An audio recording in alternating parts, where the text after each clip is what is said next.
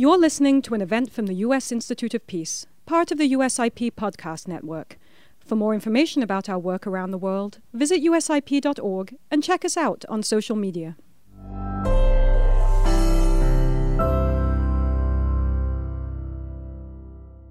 Good morning. My name is Lise Grande, and I'm the head of the United States Institute of Peace, which was established by the U.S. Congress in 1984 as a national public institution committed to helping prevent, mitigate, and resolve violent conflict abroad. We would like to extend a very warm welcome to our panelists and to everyone who is able to join us today. What we hope to do in today's discussion is to explore an aspect of decarbonization and the transition to green economies that is looked at, but we would argue is not looked at enough. And that is the potential for conflict that is tied to that transition. As I think all of us know, the invasion of Russia's invasion of Ukraine has raised many questions about the impact on energy markets because of actions that are taken by aggressor countries. We also know that in a number of countries that are oil producers, there are complex political arrangements and compacts that are in place that are certainly going to be impacted by the transition, either into new forms of green economy or because of decarbonization itself. What we hope to do in today's meeting is to explore the many aspects of that crucial question. I'm very pleased to introduce Dr. Tegan Blaine, who is the head of the Institute's Environment, Conflict, and Climate Program. Tegan. Thank you so much, Lise, for opening our event today, and allow me to echo your welcome to everyone joining today's expert panel. We look forward to exploring together the topic of today's seminar, how decarbonization will affect peace processes and political settlements in fragile oil-producing states, but also why the learnings from this work are relevant both to the peace-building field and the climate change community working on a just transition to a global green economy. I do want to say a couple of words first about where this program comes from. The U.S. Institute of Peace's grants program supports the research we will discuss today. Since its establishment in 1986, USIP's grant-making has sought to seed and develop the international conflict resolution and peace-building field. Over the years, USIP has awarded some 2,300 grants to organizations and institutions in 46 states, the District of Columbia, and 90 countries. USIP grants have increased the breadth, depth, and reach of the Institute's work, and they have, over the years, leveraged millions of dollars in funding from other donors. This program has been a longtime supporter of projects focusing on the nexus of climate and conflict, having funded peace builders to work on research, dialogue, and capacity building initiatives related to the environment since the early 1990s. Recognizing the growing importance that the environment plays in conflict zones where we work, USIP ran its first competition solely dedicated to environment, conflict, and peace building in 2020, funding research that touches on nearly 24 countries across Africa, Asia, Latin America, and the Middle East. The projects include studying the effects of climate-induced displacement in Nigeria, supporting grassroots environmental peacebuilding movements in northern Kenya, developing tools to more effectively monitor, evaluate, and learn from environmental peacebuilding efforts, just to name a few. The panelists here today from Tufts University and the World Peace Foundation were able to conduct this research as USIP grantees. I'd also like to extend a special word of recognition to my colleague Jeremy Moore for leading this grants program and overseeing many of these projects. This seminar also fits into USIP's program on climate, environment, and conflict, which was launched in 2021. The program focuses on three main thematic areas: migration and displacement related to climate and environmental change, transboundary waters in a changing climate, and a just transition to a global green economy. While the research being discussed today has important conclusions around peace processes and political settlements in fragile oil-producing countries, it also raises questions about how we support a peaceful transition away from fossil fuels in countries that have been highly dependent on their revenue. This is a topic I hope we can delve into more during the question and answer period and really get a good conversation going with many of you as participants.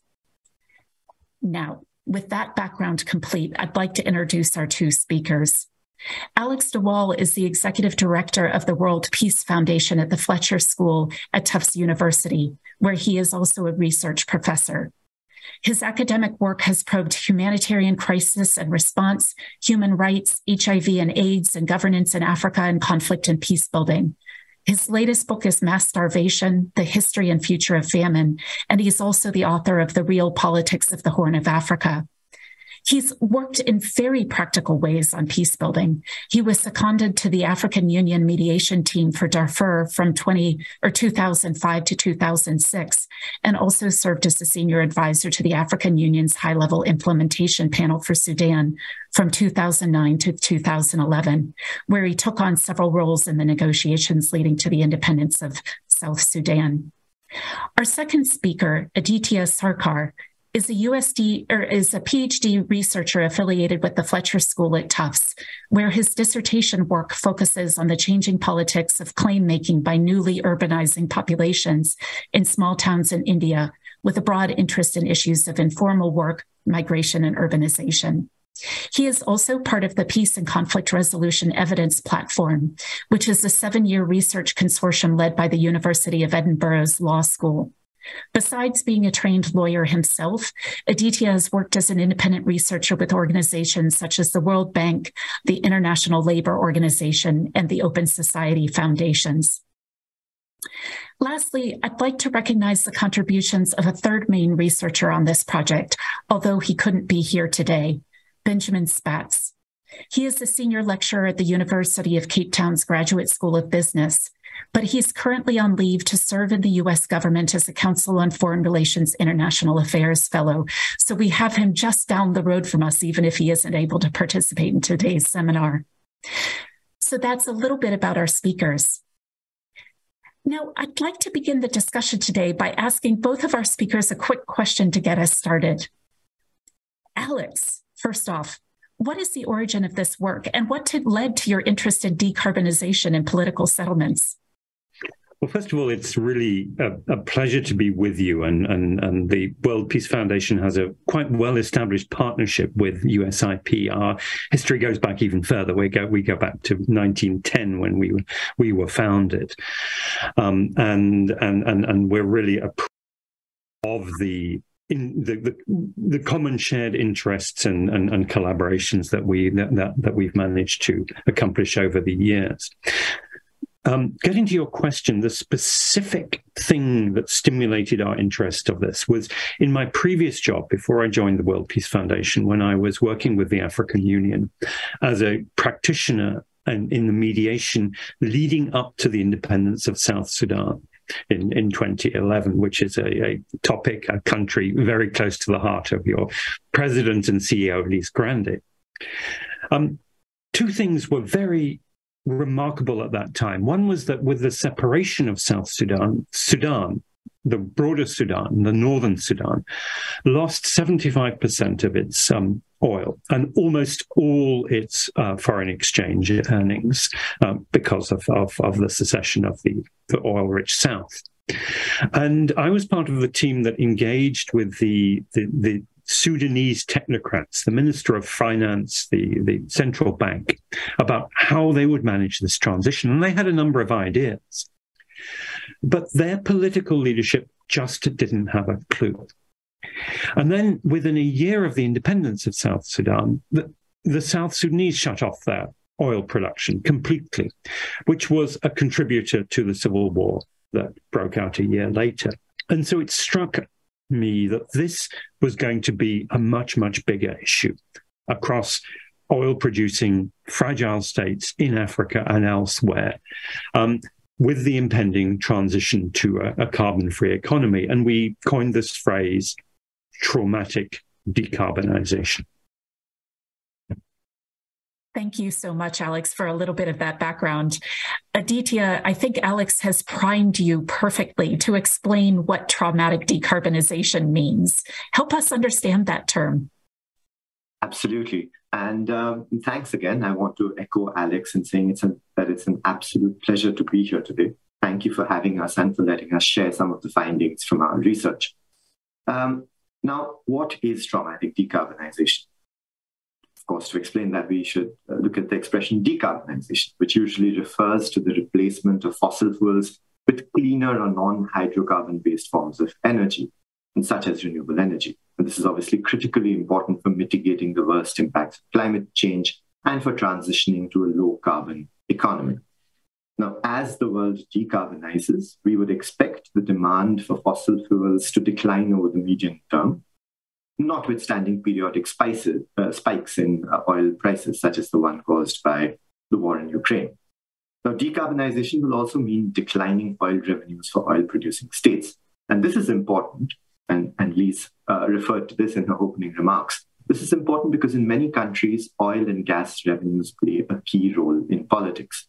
So some of these oil-producing countries are relatively well prepared for the energy transition, others are not. And some of the countries which are especially ill-prepared for the transition are those that we commonly call fragile, countries which have weak institutions and are often violent. So in places such as South Sudan, Venezuela, Iraq, Nigeria, political leaders, for almost all men, rely on oil revenues to control government and state, to buy elections, to assemble political coalitions, control armies and militias, and to extend patronage to their allies. So in these countries, leaders and political elites are really focused on short-term survival and on retaining power. And oil revenues are a critical component of these survival strategies. So the focus of our research, therefore, was traumatic decarbonization, which we use to refer to the sudden, unplanned reduction of oil revenues in states which are dependent on these oil revenues for their current political system. And they really began with the hypothesis that this type of decarbonization would have implications for stability, for violence, for peacemaking efforts, corruption, development outcomes, etc. And we tried to test it through 6 case studies and a couple of thematic papers. And the case studies really covered Sudan, South Sudan, Iraq, Nigeria, Ecuador, and Venezuela. And we had 2 thematic papers, one on sort of the energy transition more generally, and a second one on the effects of oil prices on peacemaking. And I should just end by acknowledging the work of the fantastic researchers who did work on these papers: Shahla Al-Kli, Katrina Burgess, Javier Corrales, Joshua Craze, Tarun Gopalakrishnan, Jared Miller, Luke Beatty, and Jan Pospisil. And of course, Ben Spatz, Alex, and I were also involved. Let me stop there. Thanks so much, Aditya. I really appreciate you bringing up the authors of all of the case studies that this work relies on. I also noticed you slip in something about the gender of many of the individuals controlling oil, which probably won't be a major topic of this particular seminar, but raised a question in my own mind. But anyway, I'll leave that for later. Now is our chance to delve into the research a little bit. And again, Alex, I'll start with you first, if that's okay, and then move to Aditya. Alex, you've worked on politics in the marketplace for a long time, and I'm wondering whether you can help us understand how oil rents and decarbonization fit into this space. So let me explain where this framework of the political marketplace came from. And again, I'll put it in the context of my own experience as a practitioner, and then move on to pick up on the issues that Aditya has raised. So the political marketplace framework began as an ethnographic observation, really, as somebody who was a member of mediation teams, first of all in Darfur, then North and South Sudan. And in the Darfur talks back in 2005, 2006, the Sudanese chief negotiator, the representative of the National Congress Party in Khartoum, he didn't see his job really as getting a beautiful piece of paper with signatures on the bottom and fully committed to the sort of all the array of measures. that would be called for addressing the root causes of the conflict in Darfur. Now, he saw himself very explicitly as a trader in a marketplace. He was using what he called his political budget, which were the money that he was given by his boss, President Omar al-Bashir, which he didn't have to account for piece by piece, to buy up individuals from the rebel camp and also keep in line his own allies, his own militia in Darfur, at the going rate.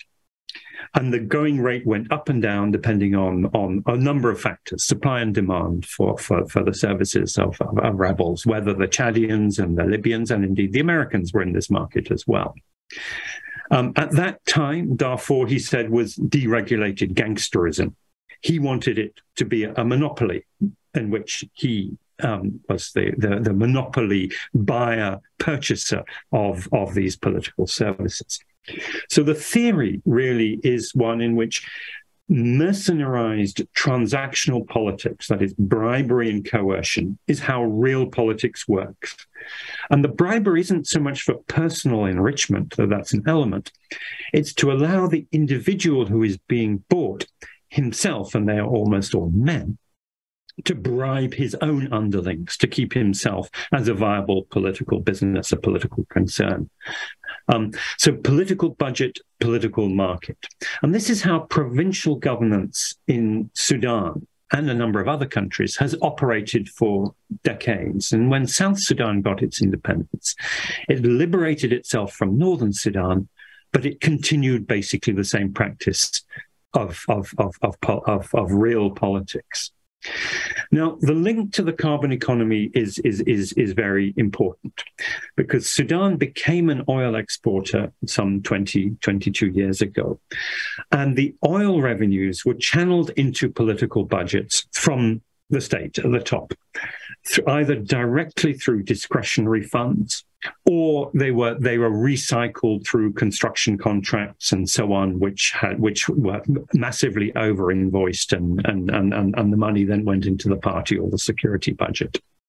And it was oil revenues that made possible the Comprehensive Peace Agreement of 2005 that ended that civil war. It brought the rebels, the former rebels, the SPLA, SPLM, into government. The SPLA traded its insurgency for a share of the money. And according to the comparative studies that we did, this seems to be a common feature. We can come back perhaps to the patterns of oil revenues and the types of conflicts and the types of peace that we see. But what we saw in the aftermath of the decarbonization in the north, because it lost its oil revenues in the south, and the south because it shut down its oil revenues, was very interesting. In the north, economic planners wanted to restructure the economy and shift to agriculture. But that wasn't actually what happened. What happened was that the politicians replaced oil revenues with revenue from gold. And gold is very different because gold is mined artisanally in small mines in the peripheries. And therefore, the control over that revenue belonged to the militia that controlled the places and controlled the mines and also controlled the smuggling. And the leaders of that, of those militia, who are former Janjaweed, the notorious Darfur militia, were transformed into a group called the Rapid Support Forces, headed by a commander called Mohammed Hemeti. Became extremely powerful and indeed as powerful as the regular armed forces. And as the government in the center lost its revenues and lost its capability of keeping that political coalition at the center in power, and was forced into inflationary financing in order to carry on paying for its political spending and also to buy the gold, the citizens of Khartoum and the central areas rose up in revolt, and there were, as it were, two revolutions going on at the same time. The ordinary people demanding an end to this autocratic kleptocracy, and these militia forces empowered by the shift from oil to gold, demanding power too. So we saw a major change in northern Sudan, and perhaps we could see similar scenarios elsewhere. This was one of our hypotheses, which Aditya will address. Now, South Sudan was even more dependent on oil revenue than the North. Something like 96% of its government revenue came from oil. And when it cut its oil production to zero in 2012, it expected this to be brief. It was not a long-term. It was not planning for this to be a long-term decarbonization, but it pretty much turned out that way. It has not managed to restore its production since. And in the short term, it ran out of money, not just for making the government function, but also for these political payments, for the payments to the army in particular, which was a sort of coalition of different militia. So our first hypothesis was that this financial crunch caused the outbreak of South Sudan's civil war in December 2013. And our researcher, Josh Craze, investigated this, and he found that there was an element of truth in this, but the reality actually was more complicated and more interesting, in that the government of President Salva Kiir actually then went back to long-standing patterns of extraction and coercion and predation, abandoning what he had hitherto had, which was a big tent policy of using oil revenues to buy all these different rivalrous political factions into a government. So we saw a general disintegration of the cohesion of the government and that strategy, and its replacement with a different and sadly rather more authoritarian, autocratic pattern of governance. And again, this poses a pattern and a set of hypotheses about the links between decarbonization and conflict, which we begin to see in different forms elsewhere. Thank you so much. I don't think, in spite of the fact that I've read your work, that I had really fully understood some of these trends and how gold is so different than oil in terms of where it confers power and what that meant for kind of an ongoing set of events. Aditya, tell us a little bit about what decarbonization changes about this story and what doesn't change. Can you give us a bit more detail there? Yeah, absolutely. And thanks, Alex, for sort of, again, teeing up my points quite nicely. So I'm going to try and make 4 brief points, and I'll each of these further in the Q&A. But the first point is about the patterns of peacemaking and how they're associated with high and low oil prices. So our researcher, Jan Pospisil, worked on using peace agreements data and oil price data to try and understand whether there were correlations between oil prices and patterns of peacemaking since the 1990s. And he found about 54 peace processes since the 1990s, which were associated with conflicts in oil-producing countries. Now, that number is obviously too low for a credible statistical assessment, but he did have one key descriptive finding, which is useful to flag here, which is that periods of declining oil revenue are surprisingly associated with more peace agreements. And periods of increasing oil revenue are actually associated with fewer peace agreements. Now, that seems to fly in the face of our hypotheses. But that this quandary seems to be resolved if you look at the difference between the types of peace agreements which are signed at this time.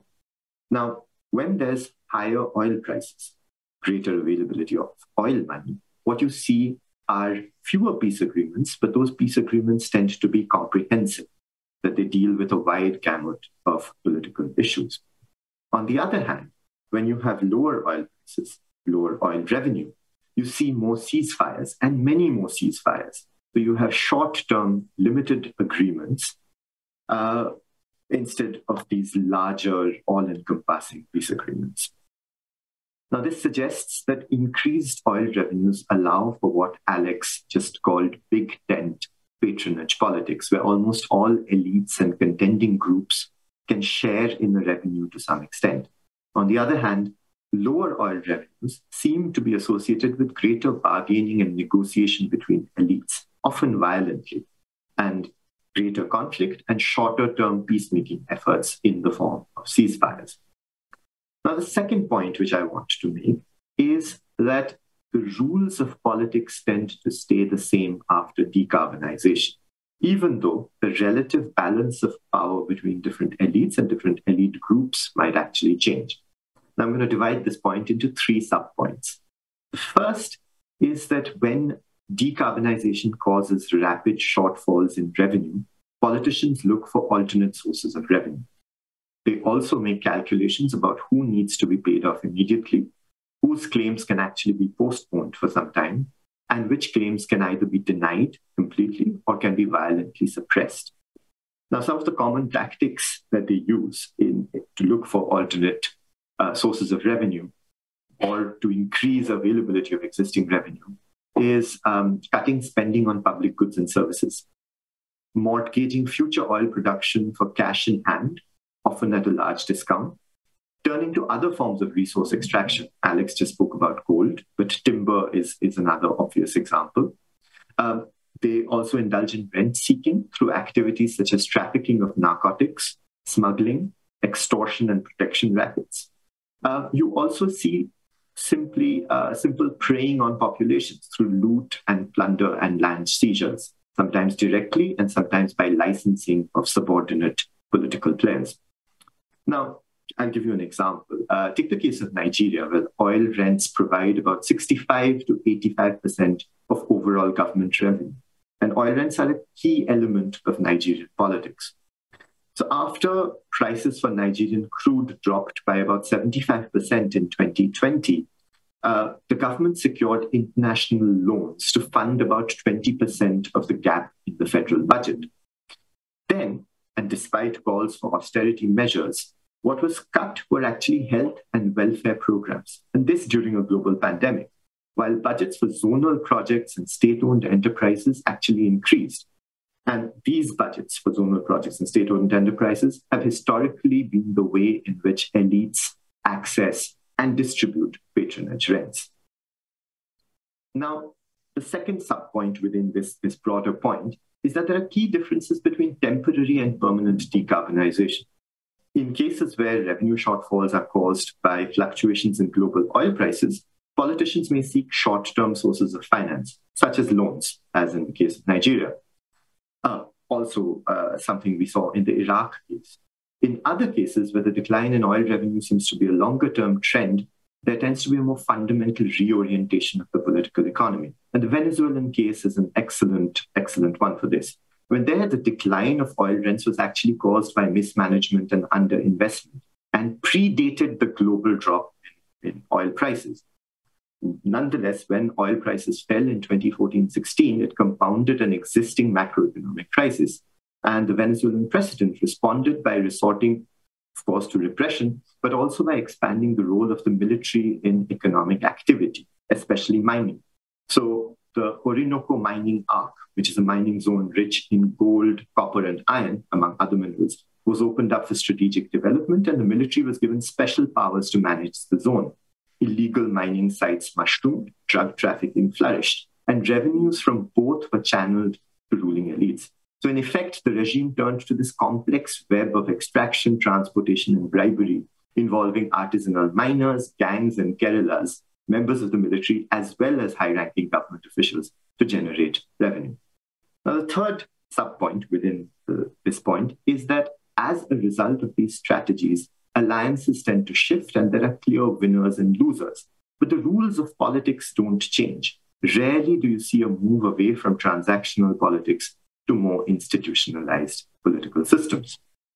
Now, to go back to the main points I was making, the third point I want to make is that decarbonization in almost all our cases was associated with the immiseration of the population. Now, what I mean by this is that decarbonization is usually the catalyst. It is not the sole cause of economic distress. But in all our cases, the decline in oil rents caused budgetary shortfalls and precipitated macroeconomic crises. In these countries, which we were looking at, and even at their most benign, elites had little incentive to provide public goods or undertake welfare-enhancing economic reforms. And again, of our cases, maybe Ecuador and perhaps to an extent Venezuela are somewhat different. But the general rule holds true. So in general, and even before decarbonization, the overarching political economy in many of these countries was already heavily skewed against most of the population. After decarbonization, and in every case other than Ecuador, governments either ignored the crisis or exacerbated it through their efforts to find alternate sources of revenue and rent, and through the often violent methods that they use to extract that rent. Maybe in the interests of time, I'm going to skip over giving an example, and I'll come back to this in the Q&A if that's of interest. And I'll come to my final point, which is about off-ramps. I mean, do the cases that we studied, they tell us anything about how decarbonization can be associated with moving away from transactional politics? And I think the evidence for that is somewhat mixed. In most of our cases, there was some form of large-scale, non-violent protests during or after decarbonization. And the protests followed a fairly well-established pattern. They were sparked by material issues, usually price of bread, unemployment, lack of electricity, especially in Iraq during the summer months. And then they expanded to demand broader systemic change. But they didn't always result in substantive change. So Iraq is an excellent example. I mean, Iraq's historic levels of protest in October 2019 against corruption, economic decline, and endless cycles of conflict actually ended in repression and elite retrenchment. The elite actually sort of strengthened their grip on power. In some cases, security forces opened fire on protesters, killing and wounding people. But political parties and militia also carried out targeted assassinations, detention, torture, and intimidation of civil society and activists. And this was carried out with impunity. And as a result, the sort of protests were curtailed pretty rapidly. Sudan is a similar case, and Alex touched on this because there the military has been able to strengthen its grip on power over the couple of years after the revolution. And this despite widespread and continued courageous civilian protests. The only counterexample that we actually found was in Ecuador, where mass political agitation, especially by indigenous groups, labor organizations, and anti-tax demonstrators, did play a significant role in fueling a split within the ruling party and subsequently in ensuring that President Rafael Correa did not seek re-election in 2017. But the Ecuadorian political system is also something which is a little bit more institutionalized than many of the other cases that we saw. And the military plays a more limited role in politics. So the extent to which we can sort of extend these findings from Ecuador to other cases is an open question. That said, what we do know is that mass, widespread, non-violent protests seem to be the only way in which the needle can shift at all. So let me stop there. And again, as I said, happy to come back to any of these in the Q&A. Thanks. Many, many really important points there, Aditya, and I do hope that we will get into some of these issues a little bit more in depth in the discussion. For everybody who's online, please feel free to begin submitting questions through the question box on the screen in front of you. I will be passing those on to the speakers, and so start writing down anything that you'd like to discuss. I'm at least going to throw out one question to get us started, which is near and dear to my heart, and that's about climate change. The Paris Agreement on climate change actively encourages decarbonization. And as we move towards a global green economy that will help limit climate change, we're probably going to be under increased pressure to see decarbonization around the world. Depending on how rapidly this transition takes place, it is probably going to result in significant changes in oil and gas prices and sales. And yet, I don't think that the climate change community has really wrestled yet with what these changes actually mean for politics and stability in fragile and oil-producing countries, as well as the implications for their neighbors. And Aditya, in particular, you're talking about some of the social and economic ramifications for some of the people who are least able to cope with these kinds of changes too. But I guess my question really is, what do you think that the climate change community should really take away from your work to guide international action around the transition to a global green economy?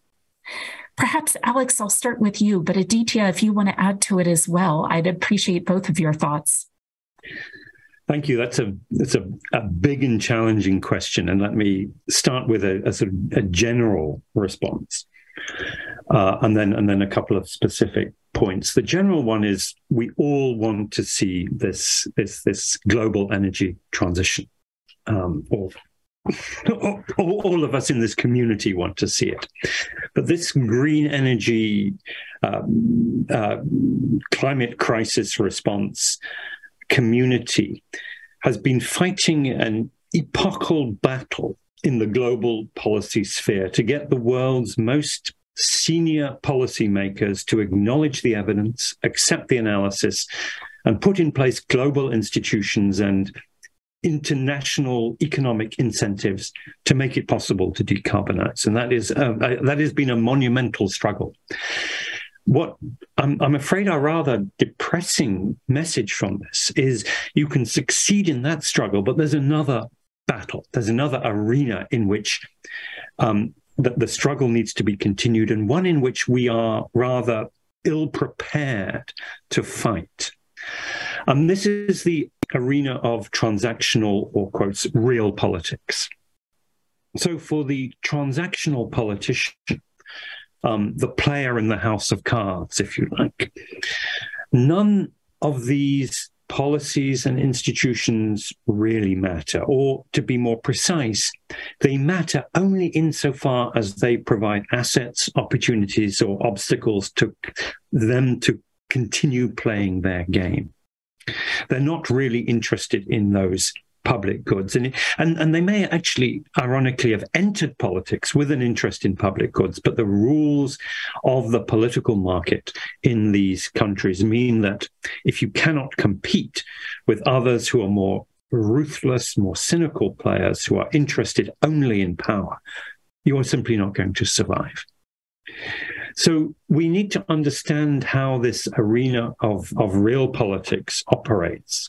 Its incentives, its mechanisms, and I think the political marketplace framework is actually a pretty good framework for getting to grips with what is happening. So I think the general point is we need to sit together. Those of us who work in this, studying this rather disagreeable set of political realities and practices, people who study corruption and violence and so on, with the climate change folks, and see how we build those alliances and common approaches. And let me highlight two issues that specific issues that come up. One that actually Aditya alluded to, which is that under the pressure of loss of carbon revenues, a ruling elite in a government may turn to an alternative resource such as timber. So we might see actually something even worse, which is, for example, massive deforestation for timber, or for turning tropical forests, wetlands into to intensive agriculture, which just in order to fulfill those short-term political budgetary needs. And I think we need to pay attention to that and how to align the incentives. The other is looking at the peacemaking community, because what we, building on the points that Aditya was making about the way in which what we see is when oil prices are high, we see more comprehensive agreements. When oil prices are low, we see sort of scattered ceasefires and small bargains being made. What does it mean to try and make peace in countries where that central authority that has a major source of revenue that it is using for this big tent politics, when it can't do those big tent politics, when we get a shift, if you like, to a more Hobbesian state of a war of all against all, and we're terribly bad at actually designing and implementing peace processes in this kind of environment. It's something that we urgently need to bring our focus, our energy, our analysis to. Those are really a couple of really good points, Alex. Number one, about where countries will move to in terms of recovering the lost oil revenues and the risks from a climate perspective, but also this question about what this means about how we work on peace processes and the really significant risks there as we see political systems move in different directions. Aditya, would you like to add anything to the question about what the climate change community should learn from your work? I suppose it's a fairly commonplace and fairly self-evident observation, which is to extend Alex's point that climate change, the community that is working actively on climate change needs to look beyond sort of the specific contours of the transition itself to assess the implications of decarbonization. And I think that is quite a key point. And the second point, which is around time horizons, because I think one of the things that climate change community is working with is a sort of short to medium term, in the sense that these changes are urgent, they need to happen immediately. But obviously, they will take a medium-term sort of period of time to play out. Whereas many of the political leaders that we are talking about are only focused on the day-to-day survival. And this creates a sort of disjunct, if you will, between the time scales that the different groups are working with. And I think that, and I'm not sure that there's an obvious way of responding to that, but being aware of it is important in and of itself. I think those are my points. Yeah, very much so. You know, there was another question that had come in just as we were beginning this conversation, specifically about the role that or how we think about the next Conference of Parties president for the UN negotiations on climate change being Sultan Al-Jaber, and I'm not sure that I'm pronouncing his name correctly, so apologies. And, you know, what that actually means for how we address these kinds of issues in the short term. And then also how this fits into strategic competition around this transition to green technologies. Is this a question that either of you feel able to take on in terms of the current politics around the climate change negotiations and kind of how we address these issues at COP when we're also dealing with controversies around COP leadership? Let me make some points that are perhaps a little bit oblique to the central question about the venue of the forthcoming COP in the Gulf, which are to do with the role of the Gulf states' foreign policies in the particularly in the more adjacent areas of developing countries, which and the area I'm familiar with is the Horn, but also more widely.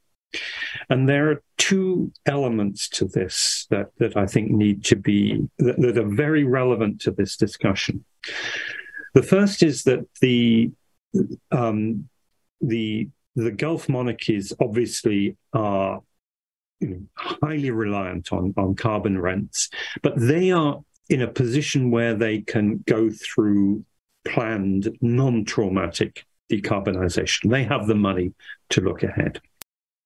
Part of their strategy for doing that is diversification, and particularly diversification of investments on issues to do with food security, because they are obviously food importers and they want to secure the food supply chains. And this involves major investments in land and agriculture in sub-Saharan Africa and elsewhere. And there are major issues that arise about the social equity, sustainable development, but also the carbon developments. So they may be going through a process of planned decarbonization that is certainly meeting their needs and meeting the broader needs of the shift out of a carbon economy, but they may be shifting the burden, some of the burdens to countries that are less able to cope. And the other element to this is if we take the model of the political market and monetize transactional politics, the foreign and security policies of the Gulf monarchies are the apogee of this. This is how they conduct their business across the greater Middle East and across Africa. They give massive cash handouts for the political alignment and loyalties of elites across the Middle East, Central Asia, and Africa. They are, let me be candid, profoundly corrupt and corrupting.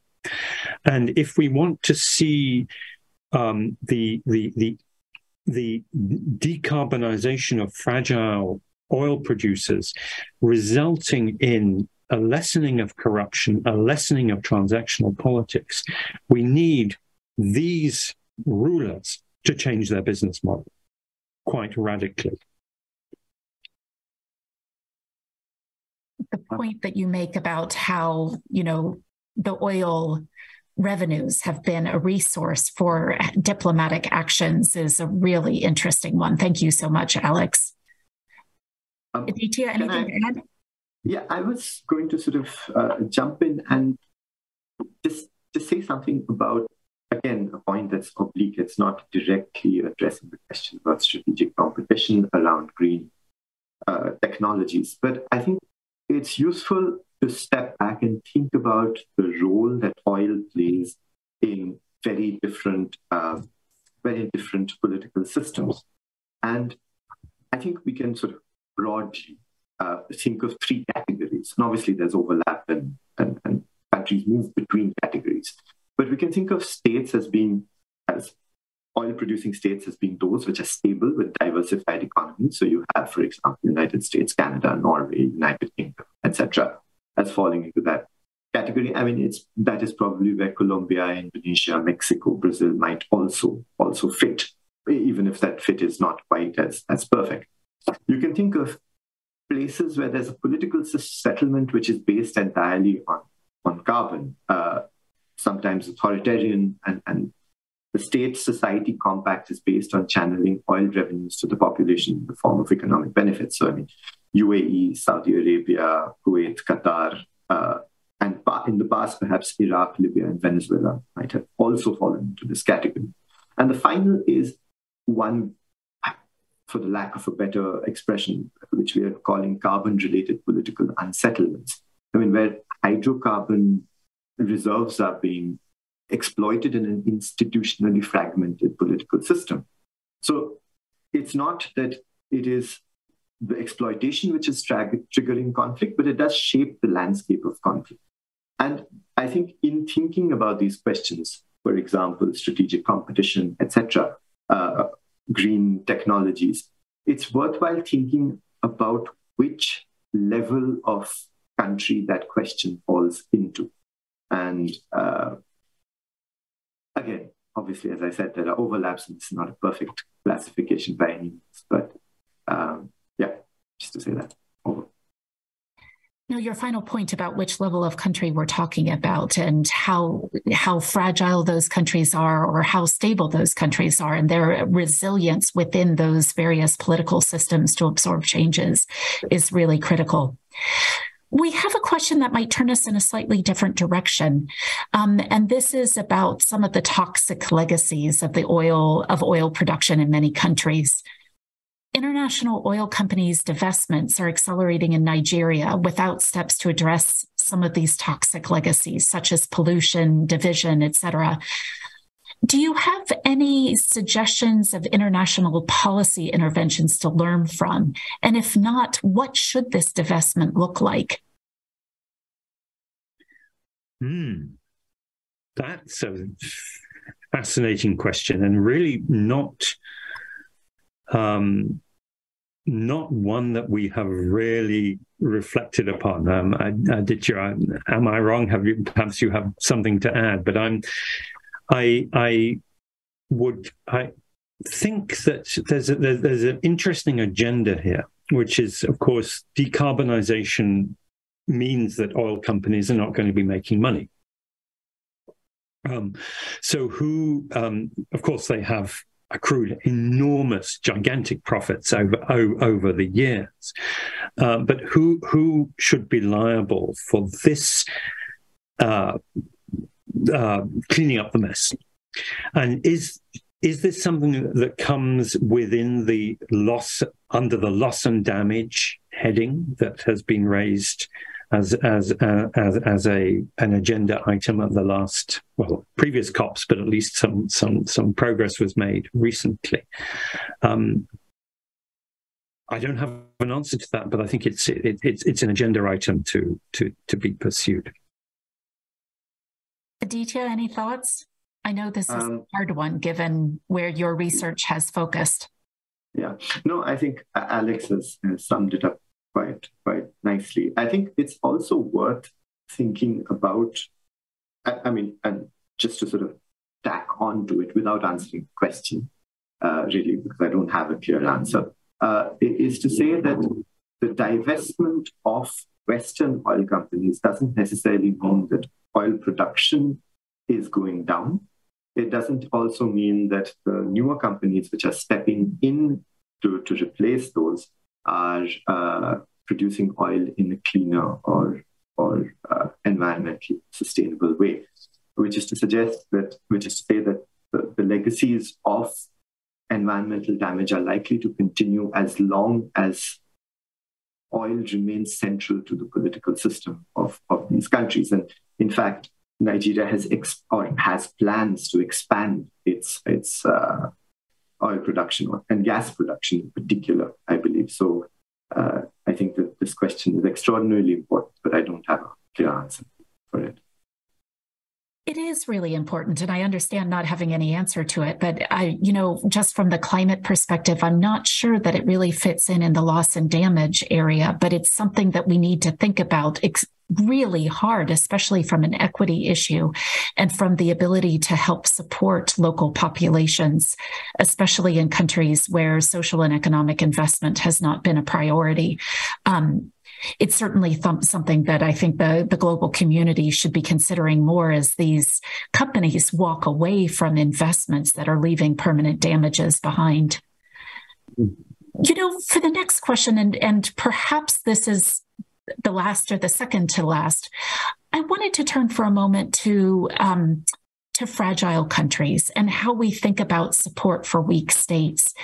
How do we account for the impact of a green transition in how we think about addressing fragility and thinking about supporting fragile countries in developing stronger political systems and more stability? A couple of points here. One is that we have been pursuing, particularly over the last 25 years, a whole array of sort of state-building measures in countries, from South Sudan to Afghanistan, etc. Many of them have been not very successful.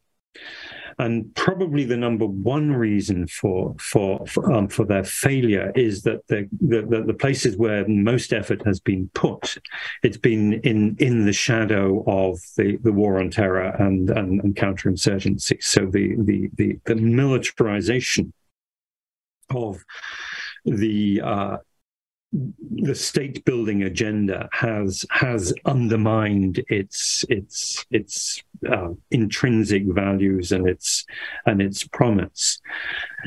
But also this agenda has often been pursued without attention to the ways in which the national elites are very much focused on day-to-day survival, particularly countries that have been through major crises and meltdowns in which state authority has hung on only very tenuously, so that those who are in power, there's been a process of selection of those who are successful politicians for those who are skilled at remaining in power rather than those who are delivering public goods.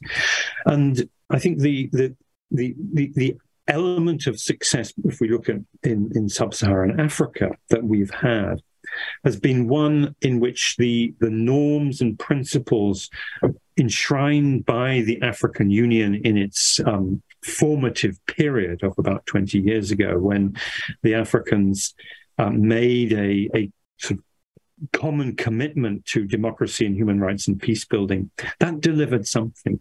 Unfortunately, we're in retreat from that at the moment because of the breakdown in the multilateral order, the Trump administration, and the current global rivalries. So there is a huge agenda, a sort of new agenda for peace that I think needs to be reanimated. And I know there are people, including the UN Secretary General, who are thinking along these lines.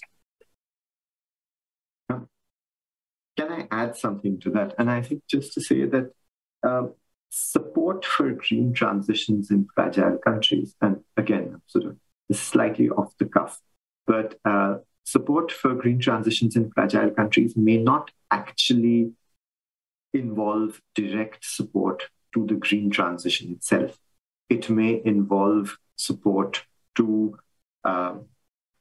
groups which are dealing with the most immediate impacts of that kind of transition, or the toxic legacies of that, of carbonization and decarbonization. It may involve, for example, supporting civil society to successfully challenge the kinds of politics, the kinds of transactional politics which have already been put in place. And that might, in fact, be the most successful way, if oblique, of supporting green transition.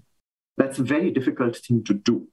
And it's extraordinarily difficult, especially because in these political systems, there's always the possibility of unintended negative consequences. But yeah, therein lies the challenge. Thank you so much. And I apologize, but we are going to have to wrap up just as I'm beginning to see a couple more questions coming in. However, I hope that many of you have enjoyed today's discussion and perhaps would be able to follow up individually with the researchers if you have follow-up questions. Just last point, one question came in asking about where they can see more of this work being published. And I just wanted to say that a short article was published several months ago on usip.org. Search for decarbonization and you'll find that short piece. But we are also hoping to publish a paper with Alex and Aditya and other authors in the next few months at USIP.